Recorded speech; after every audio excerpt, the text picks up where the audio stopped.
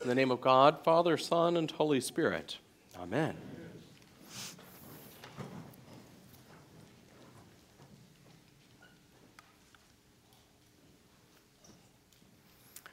As a parent, there are three words that I utter with more frequency than any other these days, and those are eyes on me.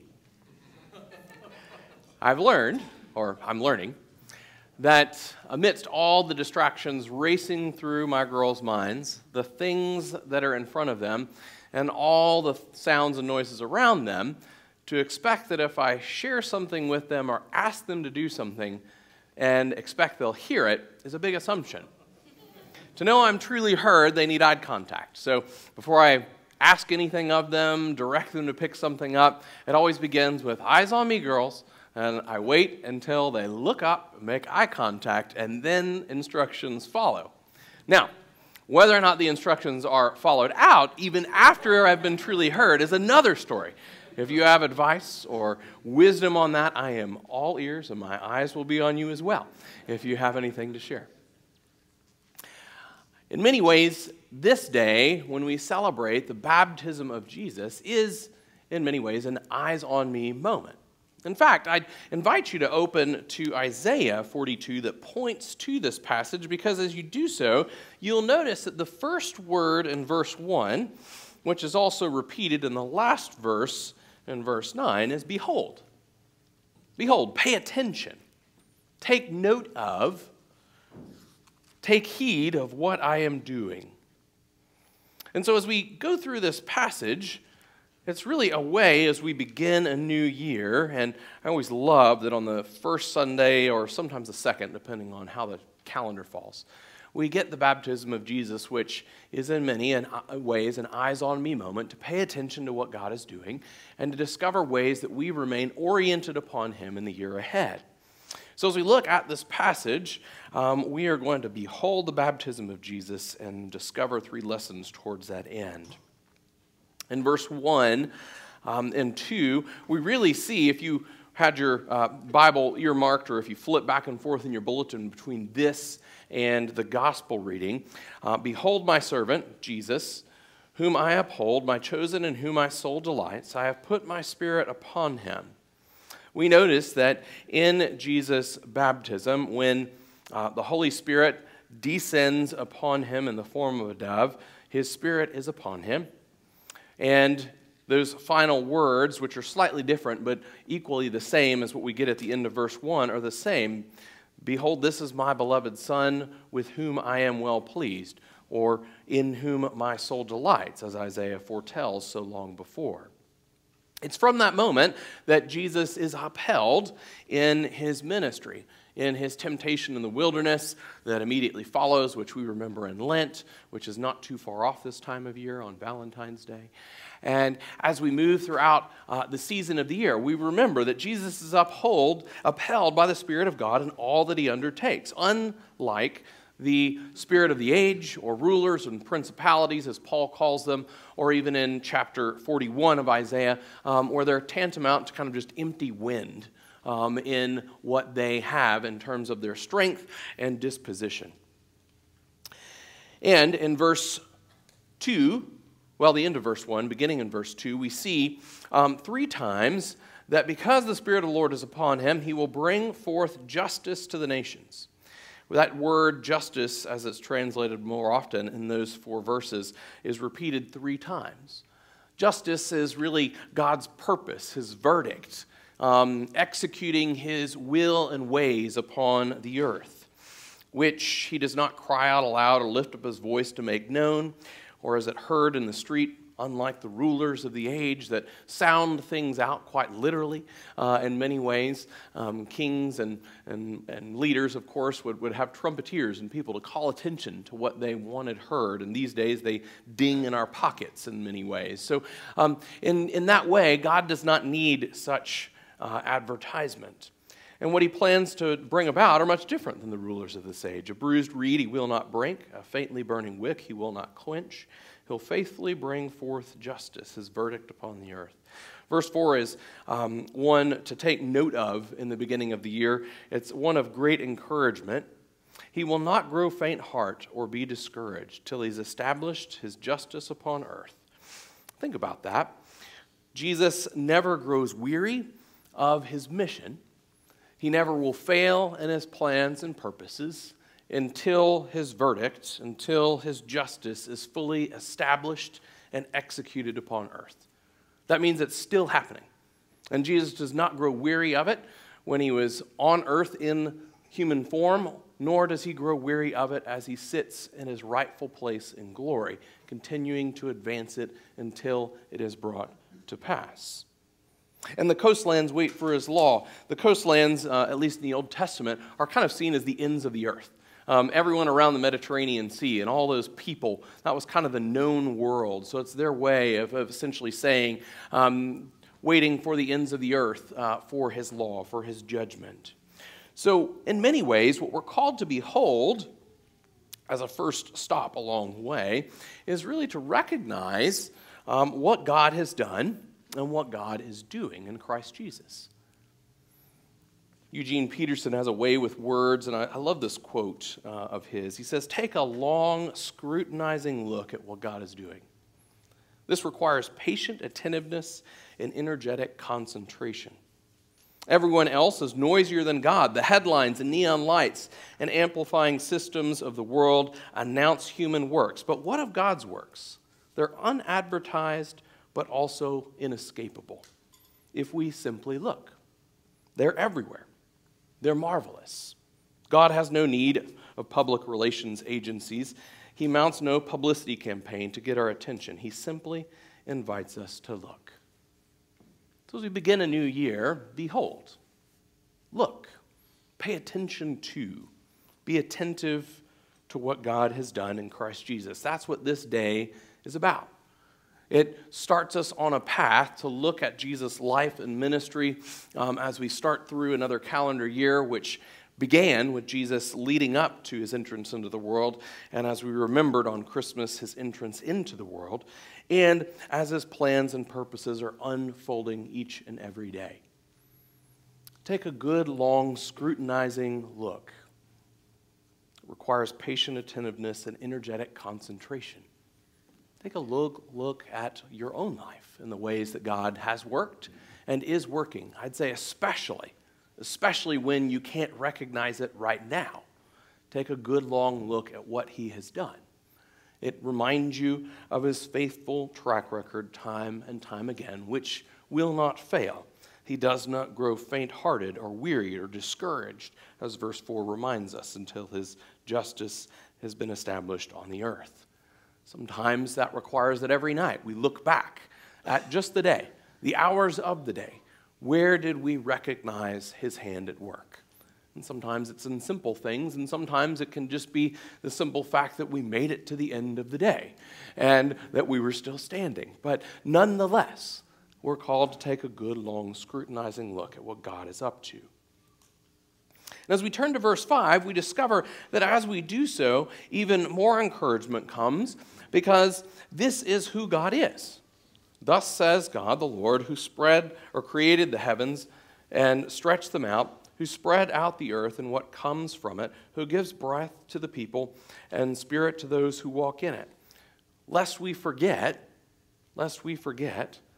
that he's the one who's formed and fashioned all we see ourselves and gives us life and breath every day. It is he who sustains and he who's called us. I am the Lord. We get the first of a few I am statements. This is his name. I have called you, in this case, immediately pointing to Cyrus historically there, but later pointing to Jesus in righteousness. And I will take you by the hand and keep you. I will give you as a covenant for the people. Notice his plans and purposes do not grow discouraged nor faint-hearted, even though the covenant for the people was Israel as a people, which they had failed, I should say, to uphold. But in Jesus, he becomes that covenant for the people, a light for the nations, which was their intended purpose and what we celebrate in this season of Epiphany, a light to the nations, to open the eyes that are blind, to bring out prisoners from the dungeon, and from the prison those who sit in darkness. That those who are imprisoned in all the world whose eyes are blind to what God is doing, whose dungeons are their own sinful forms and fashioning, and those that have been fashioned by the sinful behaviors of others, who sit in darkness, the light has dawned upon them. Behold the baptism of Jesus, to which this passage points. We're first called to recognize what God has done, and then we're called to return more fully to him.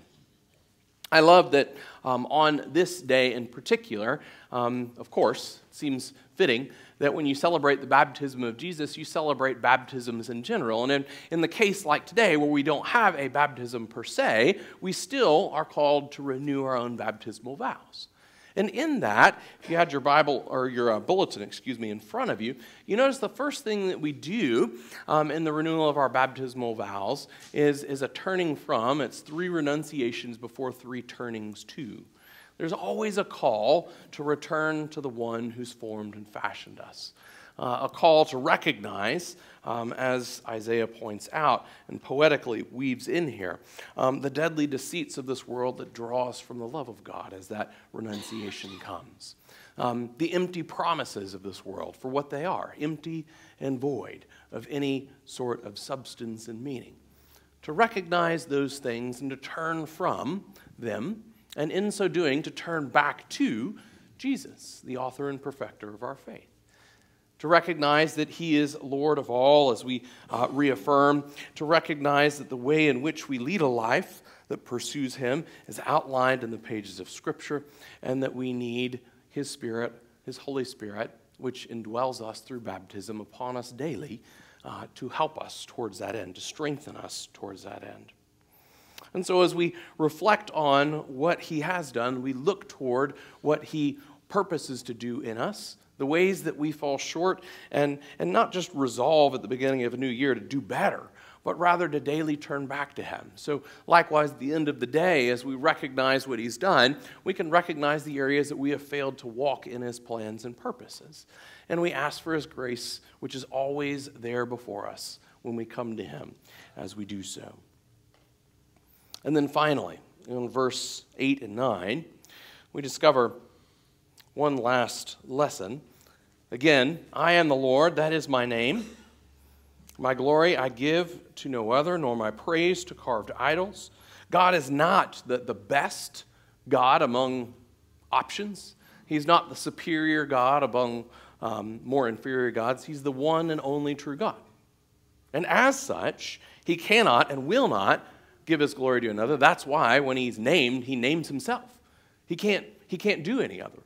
And so when his glory resides and rests in the baptism of Jesus, on Jesus, it's a sign that he is, and I'll go this far and I'll leave it because theologically we get muddy here, right? But he is me. He is part of the Godhead. I cannot give my glory to another. And as such, as we see his manifestation in the world, his glory shines forth to the nations. And behold, the former things have come to pass, and new things I now declare. So many hundreds of years before this came to pass, these words are uttered. And for these impossible things to come to pass, the justice, the binding up of the bruised reed, the further flaming of the wick that is dimly burning, all of these things he will bring to pass. Before he does them, I declare them. Before they spring forth, I tell you of them, as our passage ends.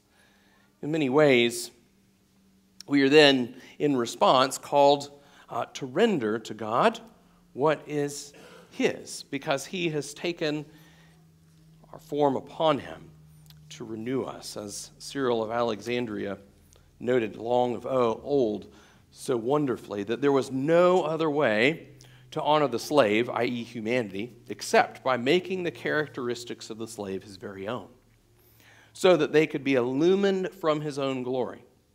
What is preeminent will always conquer, and the shame of slavery is thus borne away from us. He who was above us became as we are. He who is naturally free took on the limitations of our lives. And so in the baptism of Jesus, we see what he plans and purposes to do. And as we return to him, our final response is one of rendering our very hearts and lives back to God. rendering all aspects of our lives before him.